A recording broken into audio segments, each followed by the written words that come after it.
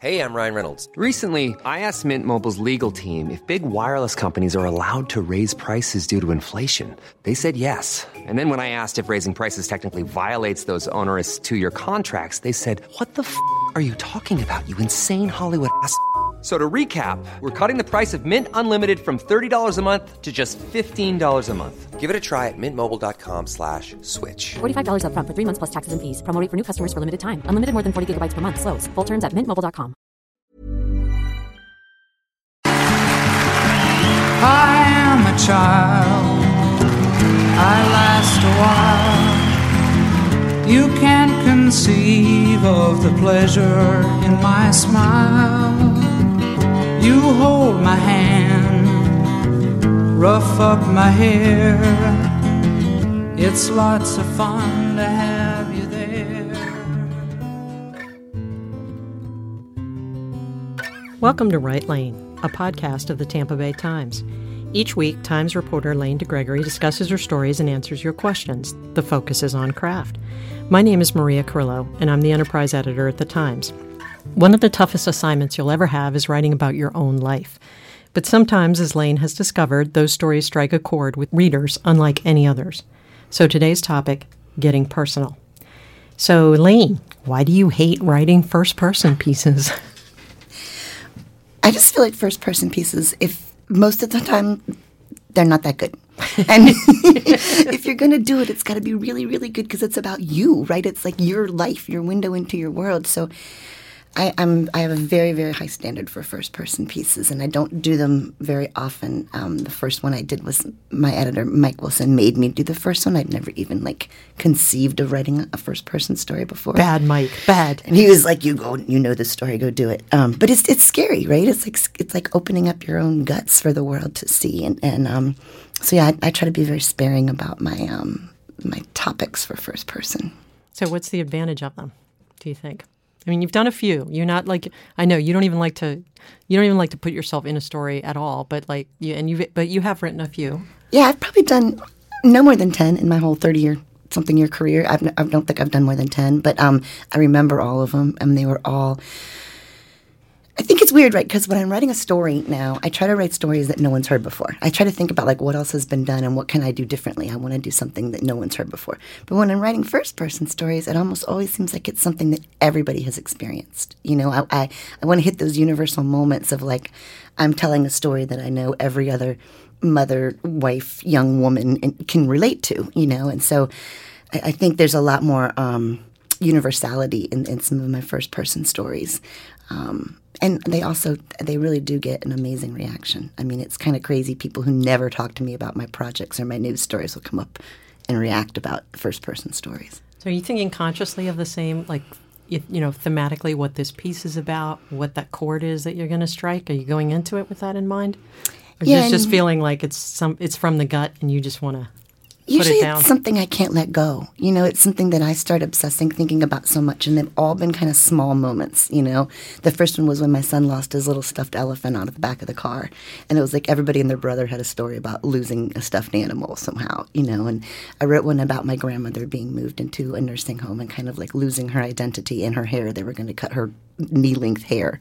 So that, that was just a story that I feel like, and I've written a lot about my kids, There's these rites of passage type stories that become first-person moments for me. But usually they're framed a lot tighter than my other ideas are. And it's a moment I want to capture, Which leads us right into, so I was going to ask Lane to read this piece that she wrote about her oldest son, Rye, when he started driving. And I remember, we were not working together at the time, but I remember when this piece came out, and it just, man, it hit me like a gut punch because I wasn't sure that I'd ever consciously thought about what you wrote about, but it was so true, and it felt, of course, it's about parenthood and the journey, and so we're going to make her cry, I'm sure, when she reads this, and it's not that long, so we thought just hang in there for a minute, and we're going to tell you this story.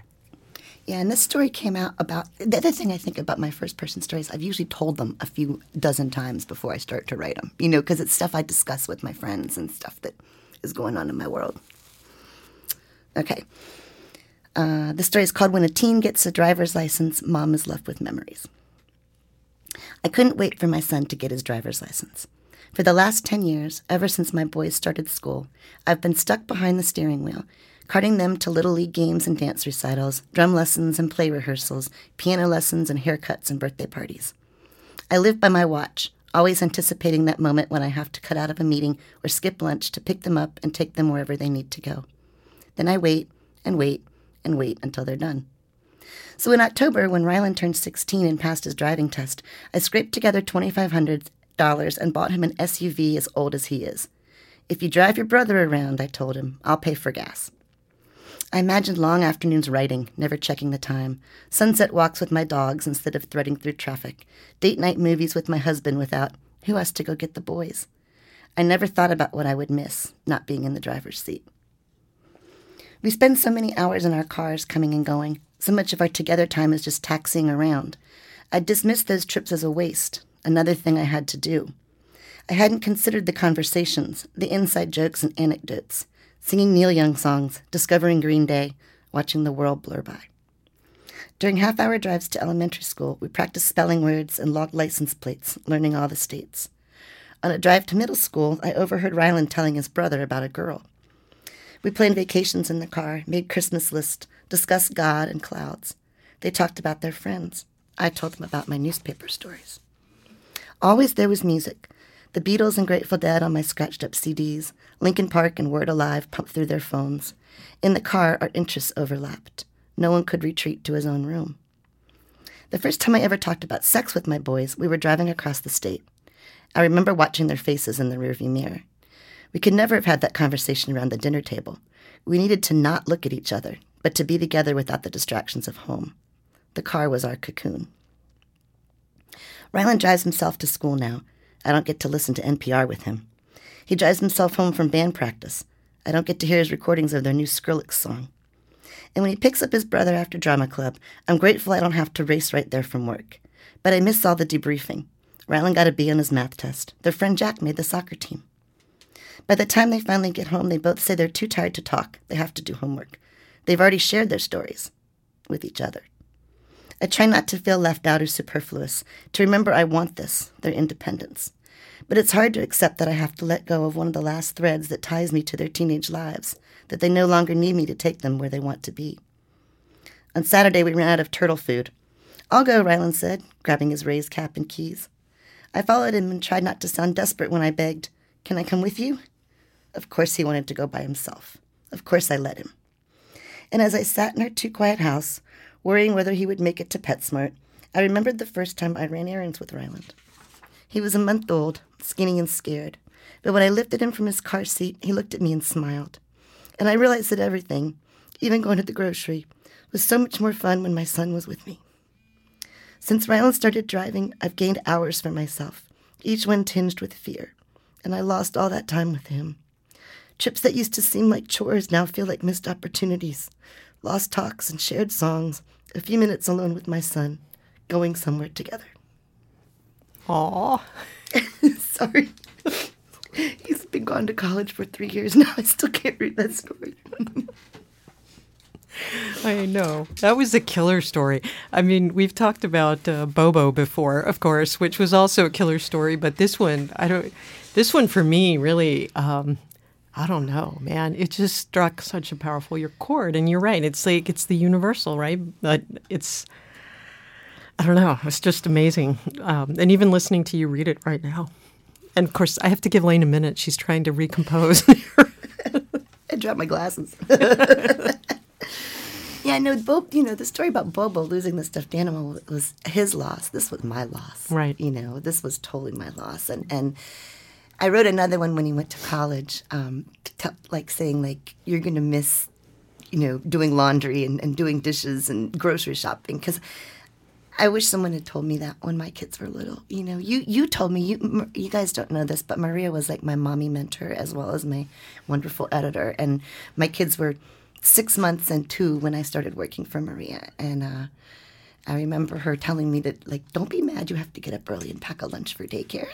Write them a little note, draw them a little picture before they could even read and let them know you're there. And I wrote that column for myself, but also for other people to say, this is coming. Enjoy what you have right now.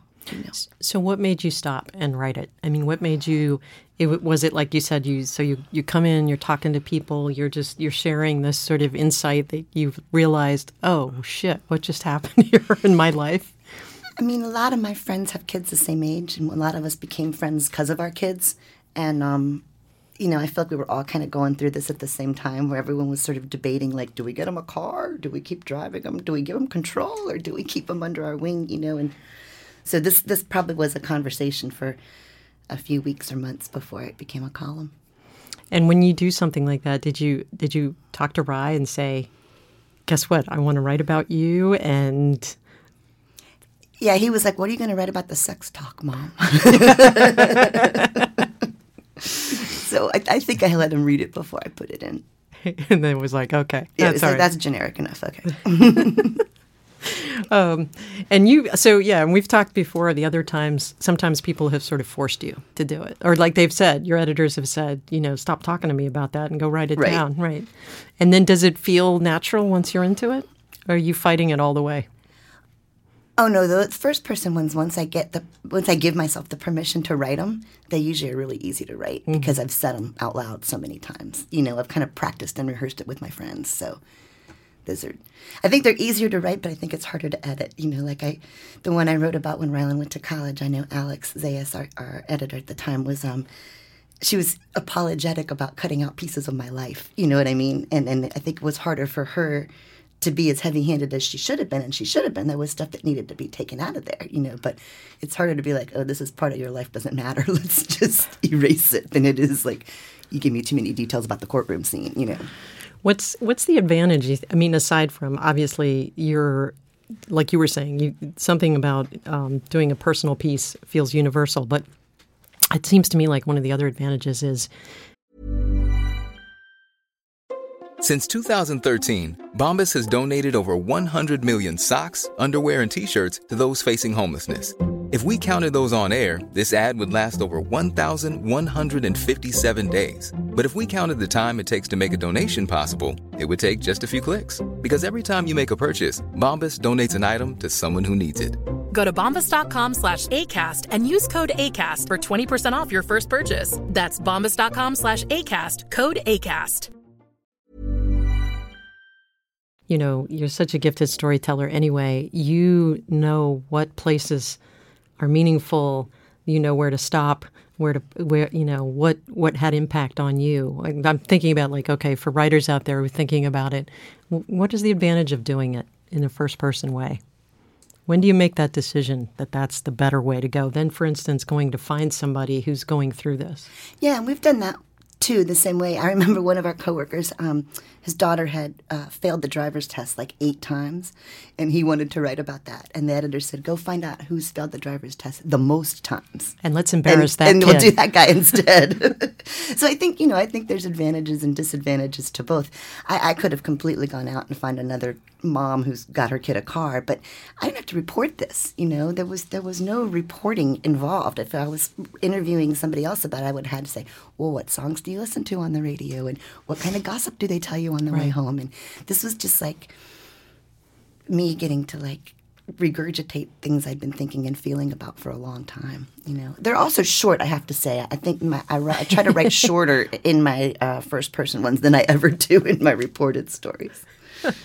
When we were talking about this topic, we got to talking about some of the Pulitzer winners that had been first person or essays. And you mentioned Grady's Gift, which is a really cool story if people haven't read it, written by Hal Raines of the New York Times years ago.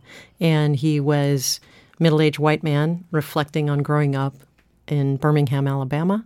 And basically he wrote The Help before The Help. He wrote about this woman Grady, who had cared for his family, and we were talking before the podcast about I'm not sure it could have been written quite the same way without that experience that he had and bringing that to life, right? Right, and that I looked up the features Pulitzers over the last 20 years they've been doing this, and there were only 2 that I could find that were actually written in first person, and both of them, not including the one from last year, actually, right? Right. The one that won the Pulitzer last year was a reported essay that was first person ish, had first person elements to it. So all 3 of the ones then that have won the Pulitzer. That were first person were written as opinion pieces or ran on the opinion pages. They weren't really considered like, right. news or even features. It was like a whole different way of looking at it, There's something really powerful in I love his description of, and so we'll just read just a paragraph from Hal Raines, where he's setting the scene and taking you back to Birmingham. And he says, it's difficult to describe or even to keep alive in our memories worlds that cease to exist. Usually we think of vanished worlds as having to do with far-off places or with ways of life, like that of the western frontier, that are remote from us in time. But I grew up in a place that disappeared, and it was here, in this country, and not so long ago. I speak of Birmingham, where once there flourished the most complete form of racial segregation to exist on the American continent in this century.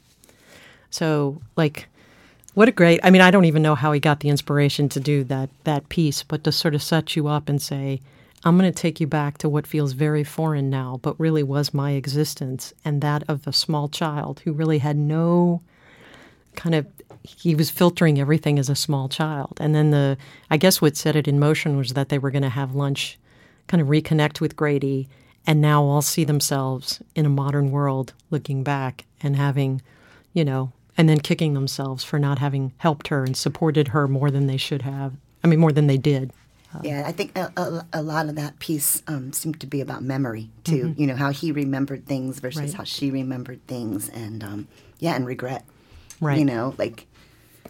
Why didn't we do something better? Why didn't we do something different? Looking at it from this point of view. I don't think somebody could have written that story, just like The Help. Somebody could have reported that story, but his perspective was so unique, and his connection with being able to get her to talk about her mindset and her memories at that time. A reporter couldn't probably have gotten that. Yeah, I'm not sure she would have. And even recounting it for someone, as opposed to this little boy that was, right. her buddy, her pal back in the day. So these can be tough, though. That to me feels like what you're doing too. So you have to be willing to cut yourself open.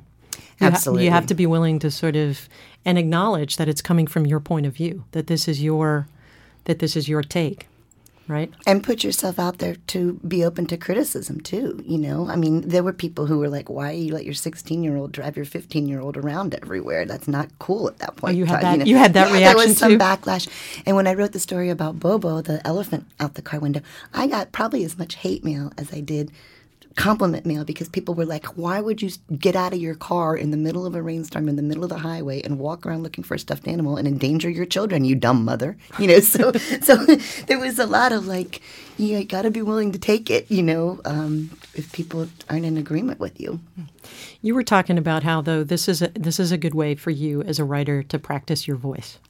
Talk a little bit more about that. I think that's one of the huge advantages. Young writers are always like, how do you find your voice, or how do you hone your voice as a writer? And I don't know that there's any way to do that other than writing, But when I'm writing my reported stories, I try really hard to put myself in the mindset of the characters I'm writing about.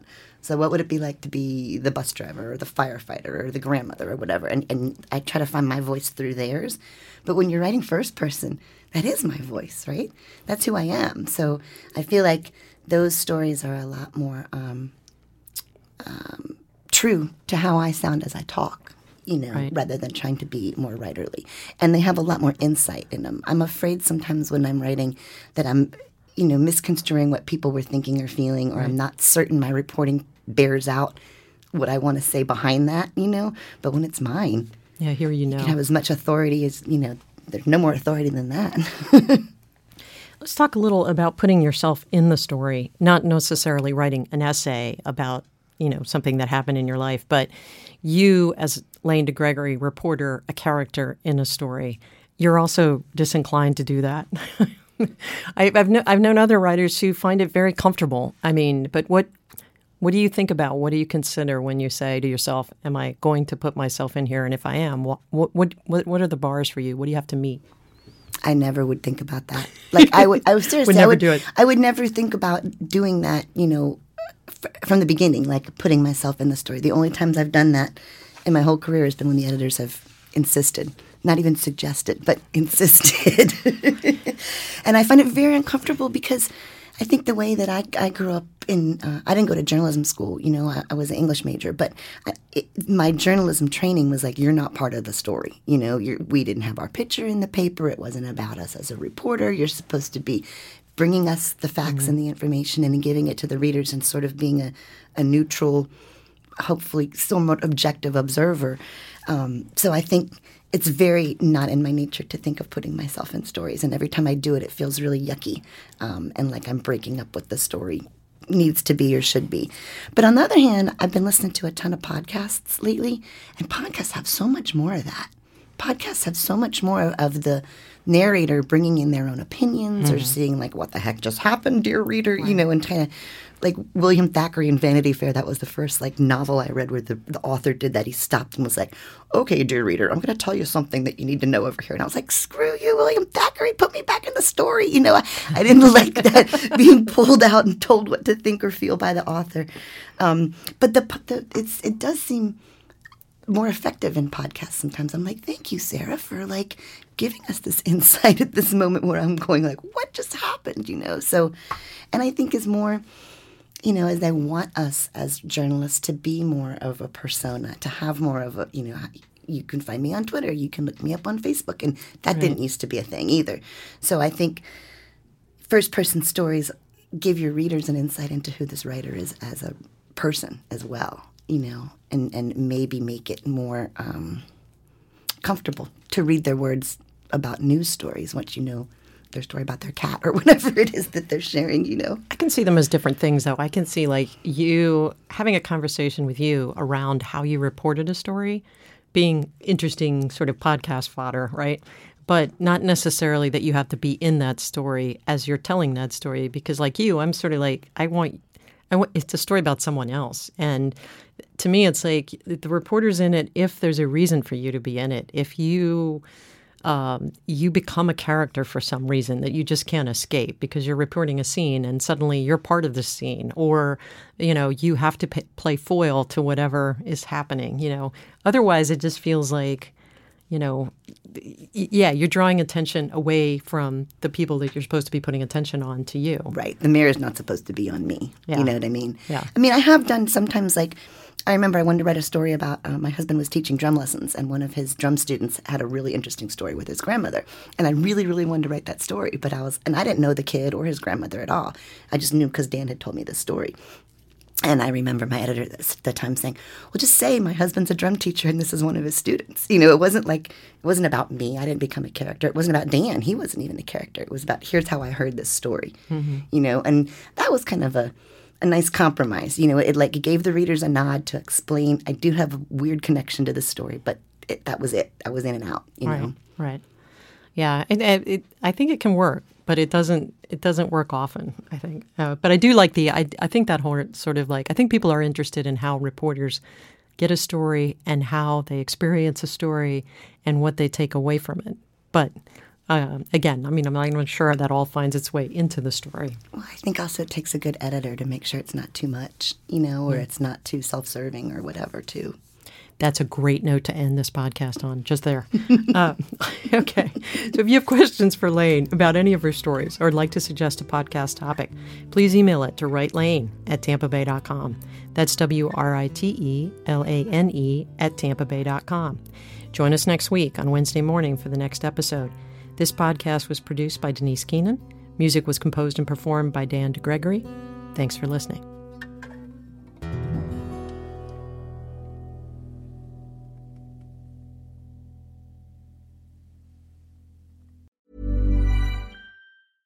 Imagine the softest sheets you've ever felt. Now imagine them getting even softer over time. That's what you'll feel with Boll & Branch's organic cotton sheets. In a recent customer survey, 96% replied that Boll & Branch sheets get softer with every wash. Start getting your best night's sleep in these sheets that get softer and softer for years to come. Try their sheets with a 30-night guarantee. Plus, get 15% off your first order at bollandbranch.com. Code BUTTERY. Exclusions apply. See site for details.